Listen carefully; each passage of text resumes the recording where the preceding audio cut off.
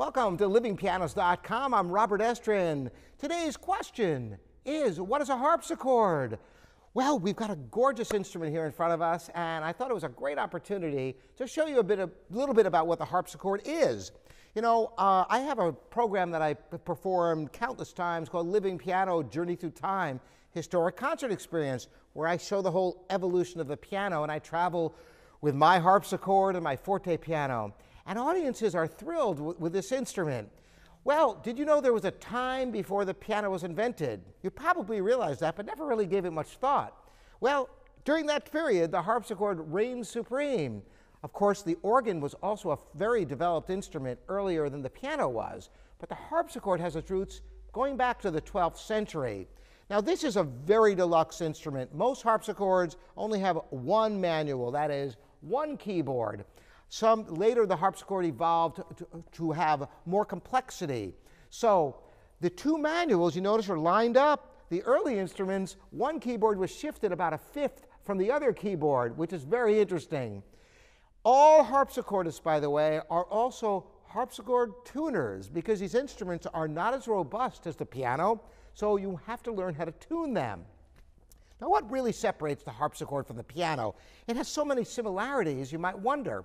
Well, the primary difference is on a harpsichord, when you push a key, it plucks the string instead of hitting it with hammers.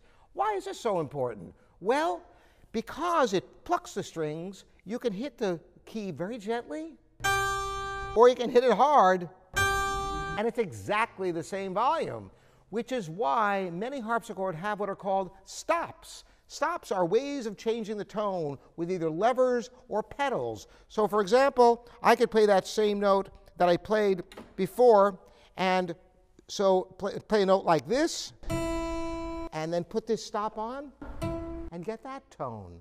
Or, in this case, this one even has pedals, which is very unusual for a harpsichord. But if I play that same note, and then put this pedal down, you can hear it adds an octave. So there's all sorts of registrations, just like an organist can achieve. Now, the harpsichord is a much more delicate instrument in terms of volume.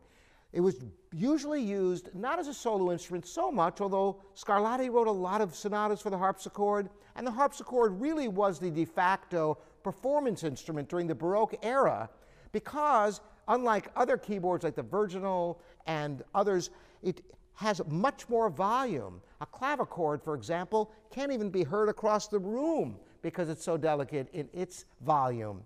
So that, in a nutshell, is what a harpsichord is.